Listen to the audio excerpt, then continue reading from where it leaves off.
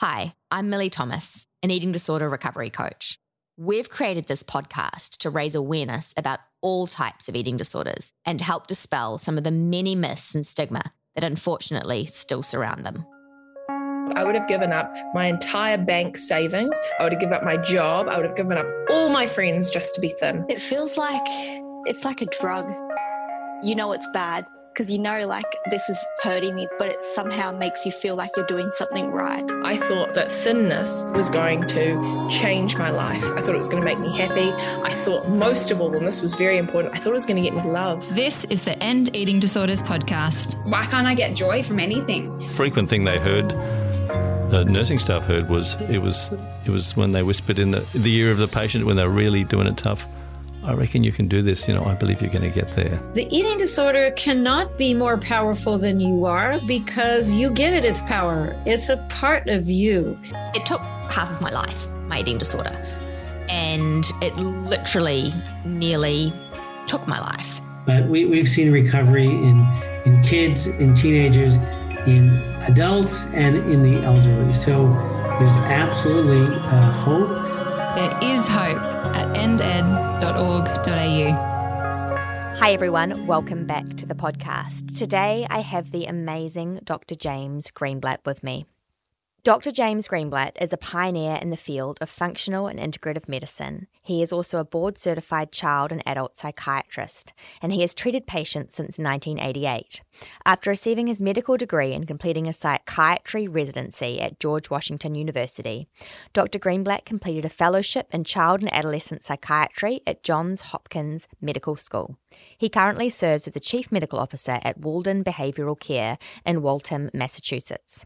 Dr. Greenblatt has lectured internationally on the scientific evidence for nutritional interventions in psychiatry and mental illness. Dr. Greenblatt was inducted into the Orthomolecular Hall of Fame in 2017 by the International Society of Orthomolecular Medicine. He is also the founder of Psychiatry Redefined, an educational platform dedicated to the transformation of psychiatry, which offers online courses, webinars, and fellowships for professionals. Thank you so much for joining me today, Dr. Greenblatt. It's my pleasure. I'm glad I get the chance to speak with you. So firstly, I just want to acknowledge the absolutely incredible work you have done and continue to do in the eating disorder field. I have so much respect and admiration for your work, as do many of my colleagues. There are so many questions that I have to ask you, but the first one is, the sum of human health is as much about what we don't eat as it is about what we do eat. Can you discuss how nutritional deficiencies can disrupt normal brain function and why this is especially important for adolescents and the onset of anorexia? Sure. That is the 6-hour lecture, but I'll try to distill it in a couple minutes. I think the vast majority of our eating disorder patients are adolescents and trying to get through puberty.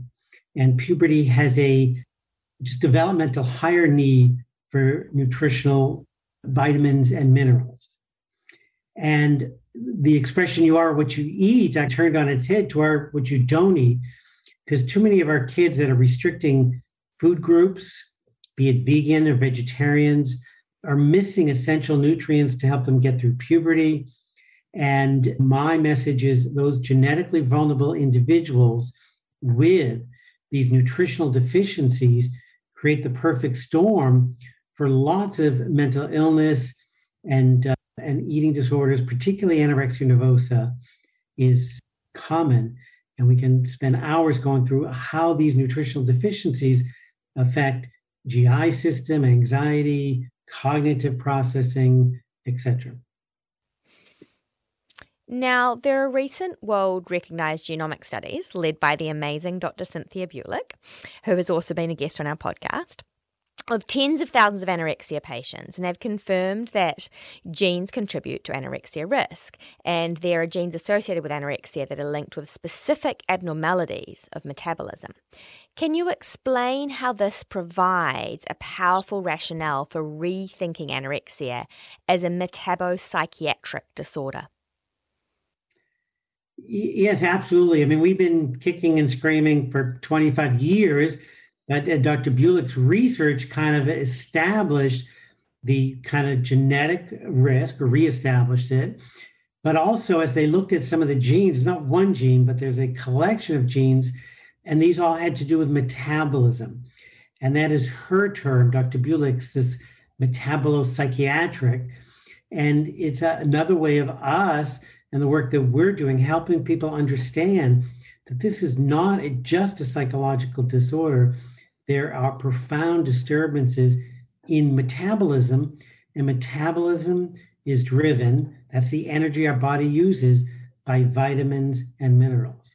Now, from birth to infancy, health professionals routinely record the growth and development of a child and investigate any concerns as they arise. If this practice was to continue through to adolescence, would there be a greater chance of early intervention in serious medical illnesses like anorexia?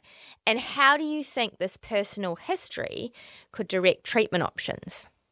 Well, I believe that if we take Dr. Bulick's concept of a metabolo-psychiatric disorder and we understand what I call nutritional psychiatry, then we actually have a model of prevention for many psychiatric illnesses, but anorexia nervosa in particular. Because if we start looking early on at nutritional deficiencies, kids that either genetically vulnerable to have deficiencies, or those high-risk kids that might turn to a vegan or vegetarian diet, then absolutely, I'm quite sure, and there's literature supported, that we could prevent this kind of black hole, very serious, life-threatening illness that we call anorexia nervosa. These early stages, we can pick up many of these nutritional deficiencies. We certainly can pick up some of the behaviors and the thought processes, and early intervention will result in lower mortality and improved treatment. And why do you think it is that monitoring doesn't continue, that it does come to a stop? And when we do it so well with younger individuals, but then it just sort of does stop? That's a great question. I think nutrition is something we don't think about in medicine. We're not taught about it in medicine. So we think about iron deficiency anemia in infants, but after that, because, our major malnutrition disorders don't occur in many Western countries, we forget it. So it's not part of our culture, our medical culture, but it's certainly incredibly important to our health, be it cardiac health or any other aspect of medicine. Mental health has always lagged behind in terms of assessing these risk factors, but I think things are changing. Yes, there's lots of change on the horizon, which is very needed and very exciting. Now, with understanding that anorexia is a serious medical illness with life-threatening implications if it is left untreated, what would you include in a complete medical evaluation prior to somebody commencing treatment? Well, I think the two pretty dramatic areas of medical concerns are often missed that we see high correlation would be celiac disease and PANDAS. So PANDAS or PANS is the autoimmune disorder related to strep or tick or any infections. And we know there's a high correlation between these infections and restrictive eating and OCD. But those worlds do not mix. Eating disorder therapists, doctors treating eating disorders do not routinely check for PANDAS. And the other one is celiac disease, very high correlation between young kids having celiac disease and eating disorders, and a high correlation of going both ways, but something that could be and should be checked on every patient presenting with symptoms of anorexia nervosa, because both of those are treatable. Absolutely. And what else would you include in that evaluation? Well, besides a comprehensive psychological evaluation, trauma, bullying, and family history is critically important, 2 or 3 generations family history. The medical workup is as if it's a medical problem, not just a psychiatric workup without medical testing. So we are looking for nutritional deficiencies of vitamin B12 and vitamin D and zinc and iron to make sure there is not a nutritional deficiency that is untreated. Could you please explain to our listeners the role of the MTHFR gene in the treatment of depression? Sure. That MTHFR is one of the about thousands of genes, but routinely many companies and doctors are testing for 20 or 25 genes, part of the 23andMe and other programs. And it's a gene that helps metabolize folic acid. And folic acid, or folate is the name, is the cofactor required to support the final step of all the neurotransmitters. And if you have one of the variants of MTHFR, called TT, you have very poor efficiency of converting your folate in food to the final step, the L-methylfolate that the brain needs. So individuals that have this genetic, we call it polymorphism, just have a slower time making this form of folate. And we know that it's a higher risk for depression, higher risk for poor response to antidepressants. And many of our patients with eating disorder carry this genetic variation. With the knowledge that every person is biochemically unique, as is the individual's mental and physical health history, how much importance should be given to measures of BMI and normal ranges in blood work that are presently relied on in an anorexia examination and hospital admissions? Sure. I mean, blood work is critical, and it's the foundation of all the work that we've been doing. And again, just poorly missed by so many in the eating disorder community. I'm not a huge fan of the concept of the BMI. I just heard recently that it was made up in the 1800s as looking for the perfect normal male, and they just averaged soldiers in, I forget where and what country. But to me, it doesn't provide much information, as I think the eating disorder community is beginning to understand the weight is not as crucial as the thought processes and the cognitive distortions. So I think weight loss and weight gain are critically important for the evaluation. I think weight restoration is critically important for recovery, but the BMI is just a very crude term that has gotten more of my colleagues and our patients in trouble from going home crying with the BMI report card because you were a few points over and teachers or other kids made fun of you. It is so important that we move away from it. I mean, I recently read an article. It was written by a mother because she was so upset that her 4-year-old had been sent home with one of these, as you say, report cards regarding the BMI, regarding that the child's BMI was over the accepted range, and could the mother come in and discuss this, please? And she actually, in her teens, had an eating disorder herself, and she was just mortified that at 4 years old, as a mother, she was being hauled over the coals because the BMI wasn't appropriate. That beats my story. I've not heard a 4-year-old story. I've heard first graders, and we've had many. We run an inpatient residential treatment facility, and I can't tell you how many kids, their eating disorder started when the pediatrician told them that their BMI was too high.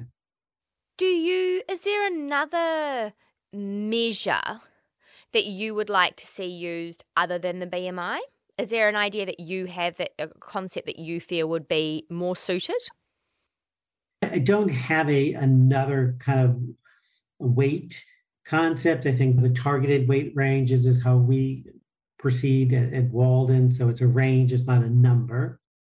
But I think from my experience, thousands of patients, 20 plus years, it is more critical to understand the thought processes and the intrusive, obsessive thoughts, where regardless of the weight, I know that this individual is at risk and will develop a more serious medical consequences, because those distorted body image thoughts, the intrusive thoughts about weight are so pronounced and so intrusive that it impacts their life. So I wish we put a little more attention to the cognitive processes and the thought processes rather than the weight, because we bring people in treatment programs and we bribe or cajole or tell them they can leave when they've restore so many pounds. But so they gain the weight because they want to go home or go back to school or whatever the goal is, but their thoughts haven't changed. And as soon as they leave, the relapse is just quite clear. And it's that chronic relapsing course that I think the eating disorder community has not really embraced in understanding what it is that's driving these distorted thoughts, that's driving the eating disorder. Yes, and I myself was one of those ones that, right, well, if you tell me to gain to a certain amount, then absolutely, I'll do it. But that doesn't mean that anything has changed underneath. And as you say, what we know is that is the inner work that needs to be done to ensure a sustained recovery. Absolutely.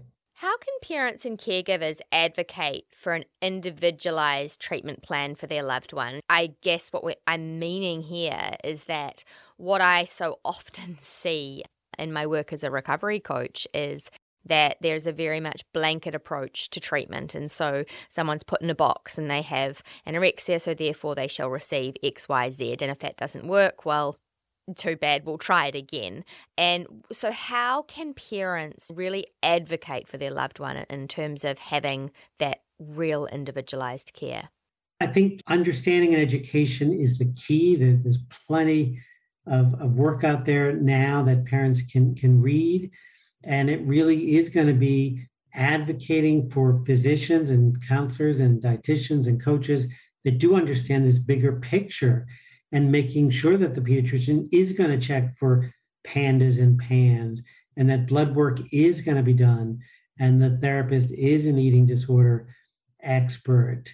So I think things are different than they were 25 years ago when I started in this field.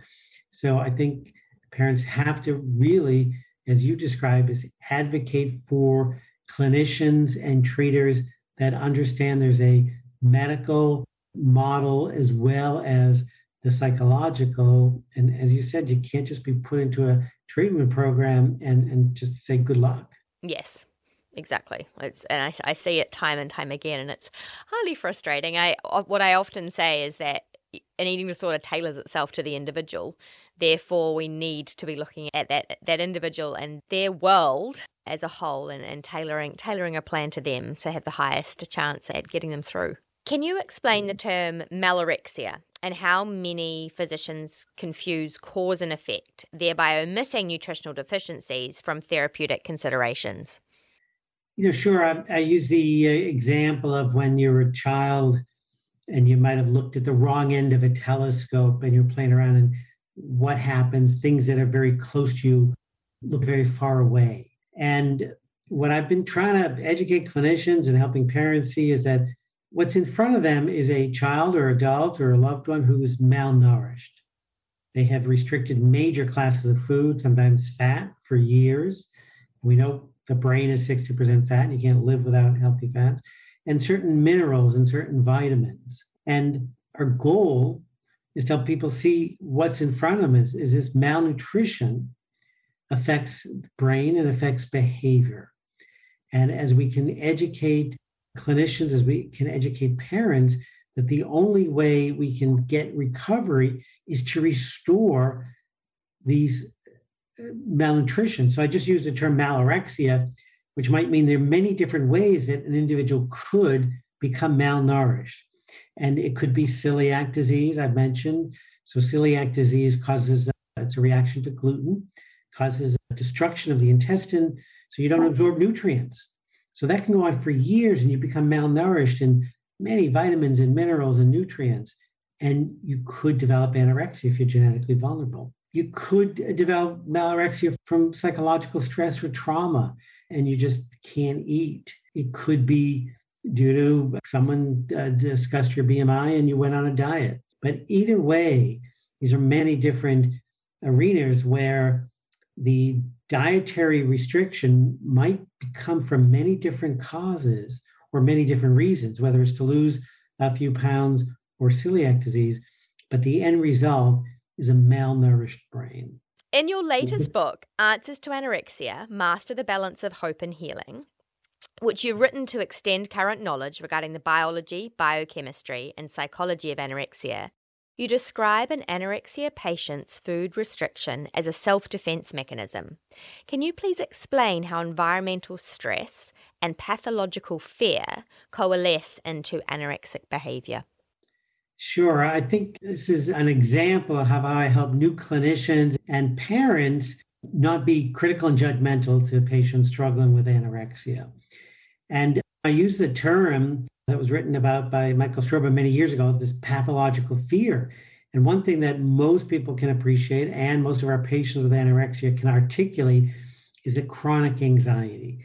They're intrusive, anxious thoughts about weight or body image, or about what they have to eat for their next meal.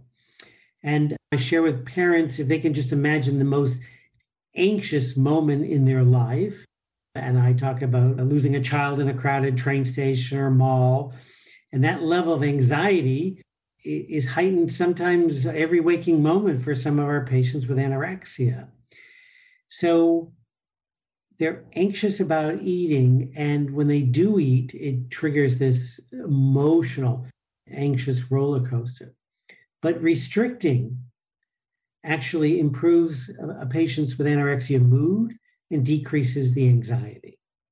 And that's the model that I'm trying to help people understand.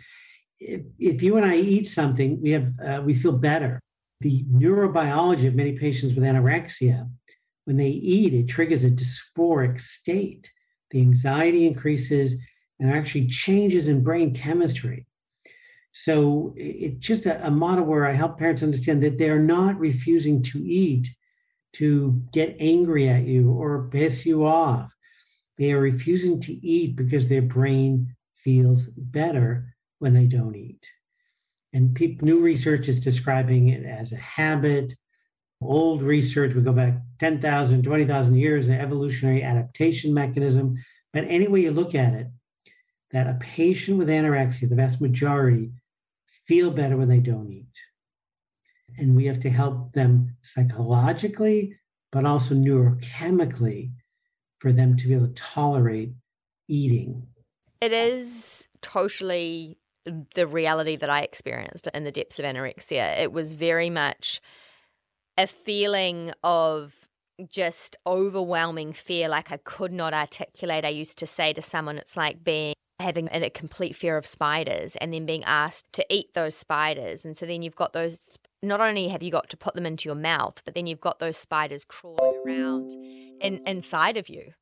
And so it's just, you literally want to tear your skin off. And I think for someone who hasn't experienced an eating disorder, it's really difficult for them to understand that the intensity of that fear.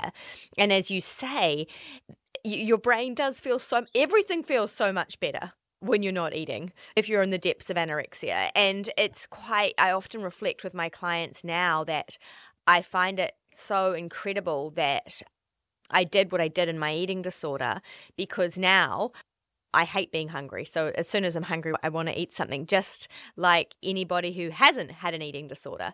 It's just such a natural human function. And I think it's incredible that you can retrain your brain and your body to get back to that normality and that balance. No matter how long you've been suffering for, it is possible. Yes. And I think what is important, and thank you for sharing that example, because that was powerful, is that parents understand that and kids understand it, so they stop blaming each other for this disorder unraveling. The parents are blaming the kids for not eating, and the kids are blaming anything and everybody. But as we can help them articulate that what they're experiencing is how their brain is interpreting the world or food, and it's nobody's fault, recovery just becomes much easier for the family system. Absolutely. I say to parents all the time, going down a blame rabbit hole will achieve absolutely nothing. You need to conserve all that time and that energy to help your loved one on the journey. Do not go playing the blame game. Now, in your book, you also introduce a really simple approach to help guide doctors, therapists, and parents and family and friends through a comprehensive system of care based on nourishing the brain and nurturing the mind, which I just love. Can you please give our listeners more of an insight into that approach? Sure. I think the Nourishing the brain is what I've been talking about, is that after starvation, there might be a higher need for micronutrients. And that's the core part of my book and our work. So it's not just calories. It would be micronutrient supplements, mainly focused around zinc and magnesium and B12 and things like that. So that's the nourishing the brain. Some of it's based on testing. Some of it is based on understanding what happens in starvation. And then the nurturing the mind, that is getting a little more traction, if you will, in the eating disorder community. It's appreciating some of them lifestyle and mind-body techniques, from yoga to mindfulness. But if we just focus on one, not the other, if we just focus on the nurturing and not the nourishing, it's just a much slower road to recovery. So important to have those two combined. And I love that nourish and that nurture. It's both of those words have such wonderful connotations, don't they? Right.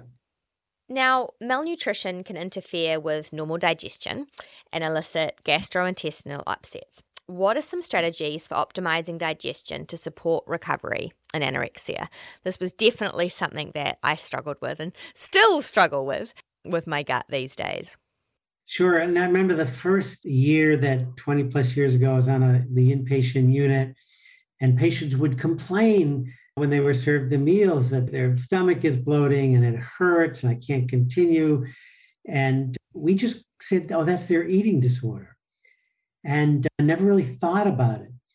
And then one day a patient pulled up her shirt and showed me this huge distended belly. That's not normal when you eat. And it became clear to me that these complaints that most of our patients go through, that's not their eating disorder. That's what happens when you're malnourished and you try to eat again. You don't have the micronutrients to make the digestive enzymes to break down the food. So you get bloating and distension, and it's hard to eat much. So one of the things that we found is that zinc, the mineral that I think is most commonly deficient in our patients with anorexia, happens to be the trace mineral that you need to make all the digestive enzymes in your gut. So we provide not only zinc supplementation, but we would also give digestive enzymes to help digest the protein, carbohydrates, and fat, and then probiotics to help feed the gut. So those three interventions will enable most individuals to just have less GI discomfort upon refeeding. And what about people like me? I've been fully recovered for 6 years now, and I still really struggle with gut issues. What would be your advice to people like me? Part of it would be to understand if there's any chronic damage or things that might be looked at, what we call dysbiosis, but then supporting with ongoing digestive enzymes and probiotics, and monitoring, again, for these nutritional deficiencies, particularly zinc. There are studies that with patients with anorexia and celiac disease, two common zinc deficient disorders, where it often can take a year or so to replenish some of these micronutrients. Wow. Okay. So it can take that long. Yes. Yeah. And the digestive enzymes, sometimes if your gut stops working efficiently, whether we've seen it with trauma, we've seen it with restrictive eating and anorexia, sometimes digestive enzymes are required for years to get the gut back on track. Now, medications are commonly utilized as a first-line treatment for anorexia. In your opinion, what role can and should medications play in a biopsychiatric model of anorexia treatment? And is age a salient factor in this? I think medications have a role. I think everyone has heard that there's no FDA-approved medicine for anorexia nervosa. And I will repeat what the research has clearly shown is the antidepressants, the SSRIs in particular, have not shown to be helpful. Even though across the globe, most doctors are prescribing antidepressants for patients with anorexia. And when you ask them why, they might say, well, we know it doesn't help the anorexia, but the patient's depressed and it might help the depression. In my experience, oftentimes the antidepressants get in the way of recovery and do not help anorexia nervosa. So those should not be first-line medications. Even if someone's depressed, many of the depression related to anorexia nervosa resulting, it's the malnutrition, it's lack of iron and the thyroid abnormalities and all the other factors that the body is going through due to starvation. So those are the antidepressants. I have found for those individuals that end up requiring hospitalization that sometimes the atypical antipsychotics like Risperdal and Zyprexa can really be dramatic in turning around some of these younger kids who have complete food refusal and might depend on NG tube feeds. So it's not my first go-to, but for individuals that do require hospitalization, sometimes the atypical antipsychotics have been very helpful. And why is that? What's hard for many people to understand or admit or talk about is many of our patients with anorexia nervosa are delusional, right? About their body and about food. And delusions are fixed false beliefs. And people don't like to think about their daughter or their spouse or their son having a delusional disorder. An eating disorder is better because if they could just eat if they wanted to.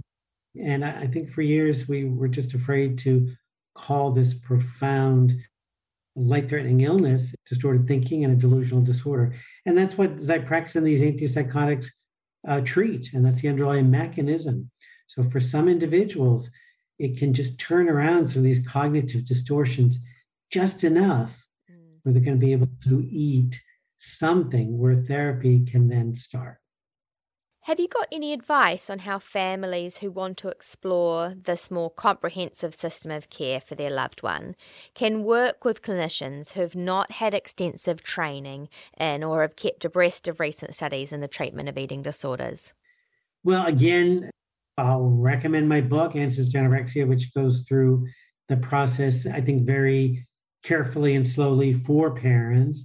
And then it's really doing your homework and finding clinicians and doctors that are going to appreciate and work with you around a medical model. It doesn't mean that the psychotherapy and the family therapy is not important, if not critical, but without that other part, that the nourishing of the brain part, things are often just too slow and relapse is too common. Yes, I see that all too often. Now, treatment models for anorexia have historically focused on psychotherapy and medications. Unfortunately, research shows that this model only yields modest benefits. In many cases, a child or adolescent refuses to even attend, let alone engage, in therapy. Can you throw light on this commonality and offer any helpful strategies? Sure. That's why the earlier we can intervene as parents and professionals, the easier it is. And we're going to work with these kids in two different ways. The FBT Maudsley model is important because it helps parents understand these are life-threatening illnesses and I'm in control until my kids can take care of themselves. But the other part of the early intervention model is working with the kids around some of what they understand as their distress. So we can work around the anxiety. We can focus on their sleep problems and we can focus on their GI discomfort.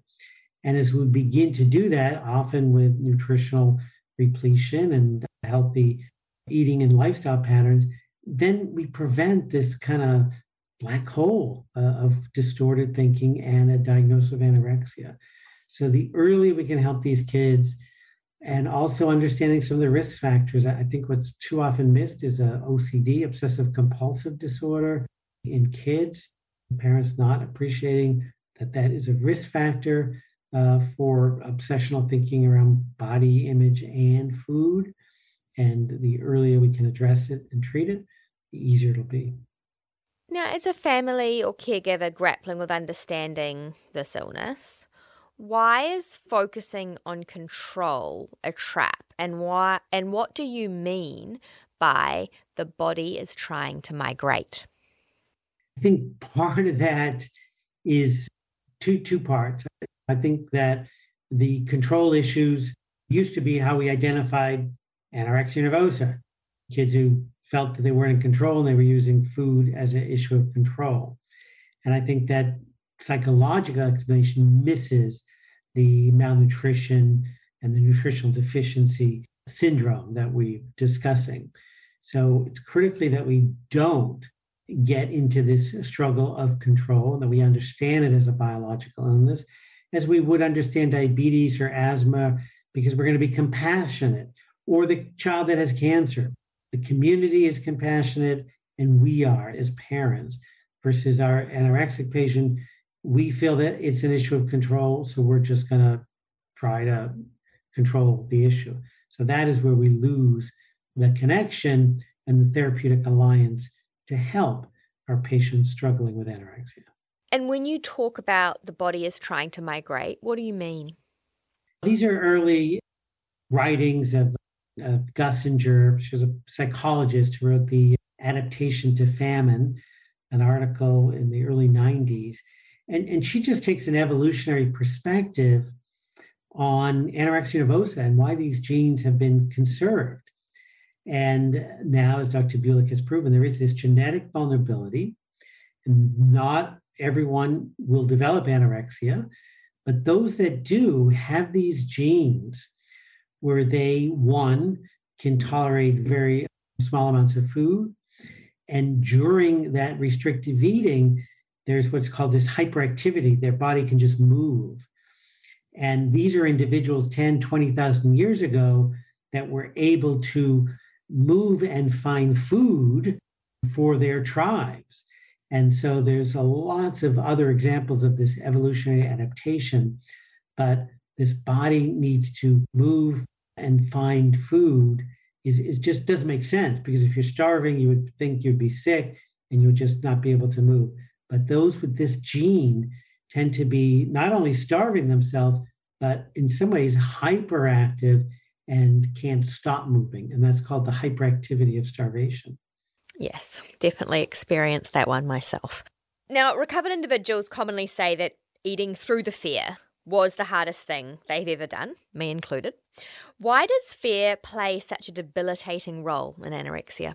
I think it's just meshed with this physiological anxiety.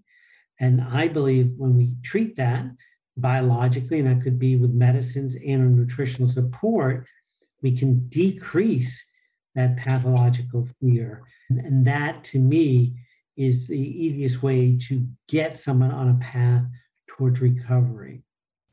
What would be your top pieces of advice for parents and carers who are navigating the eating disorder journey with their loved one? The one that keeps coming to mind these last couple of years is be very cautious if your adolescent or pre-adolescent becomes a vegetarian or vegan. A vegetarian-vegan diet is a risk factor for eating disorders, and I'm not making a judgment on what the best diet is. It's just a fact.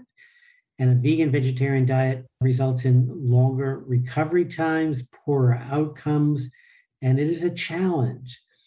And so my message is not everyone that has to eat meat, but if your adolescent becomes a vegetarian or vegan, then you have to be much more aggressive about checking nutritional deficiencies, particularly zinc and vitamin B12, because you can't obtain adequate amounts in a vegetarian vegan diet. I personally am opposed and find it very challenging for individuals to recover on a vegan diet. I know everybody is making accommodations and treatment programs and trying to rationalize we can do it, but my experience with thousands of individuals and the research supports it is just slower, and often relapse rates are just much higher.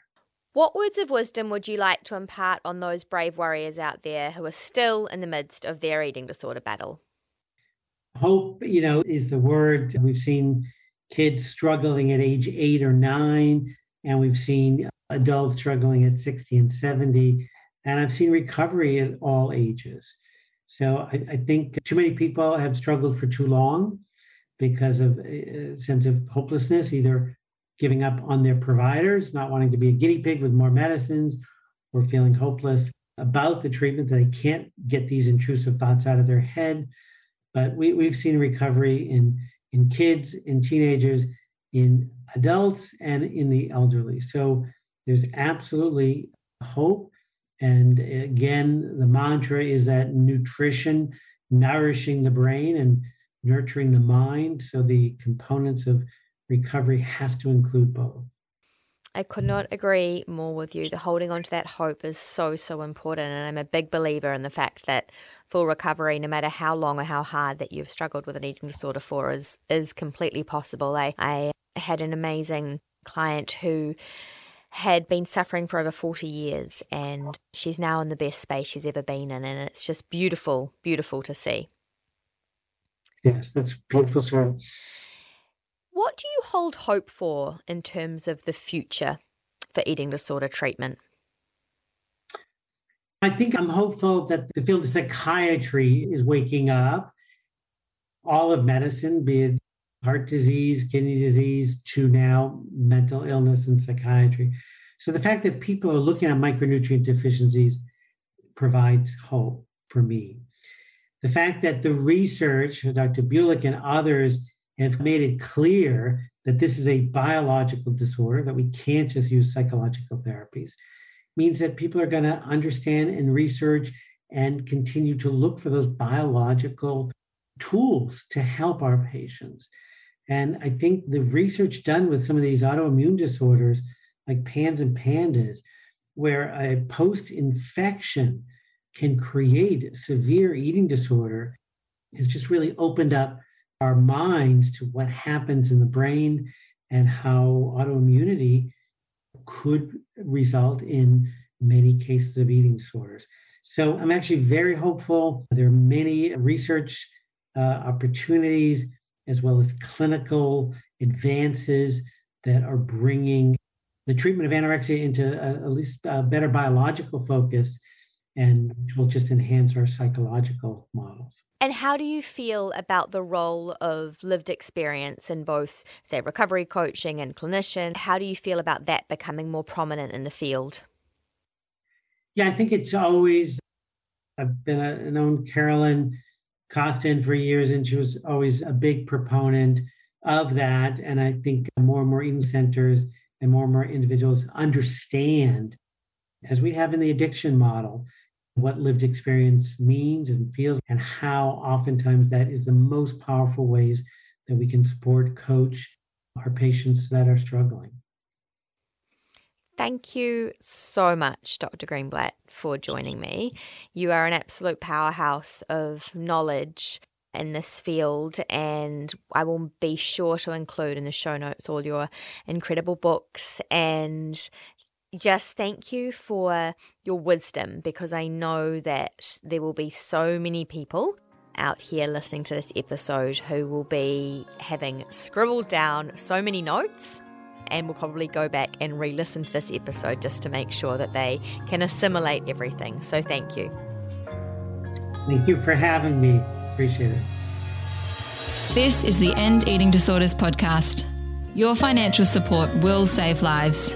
Donate at ended.org.au. I always used to think, like, how can people not hear what's going on in my head? You get to that point where you just don't know what to do. There is hope at ended.org.au.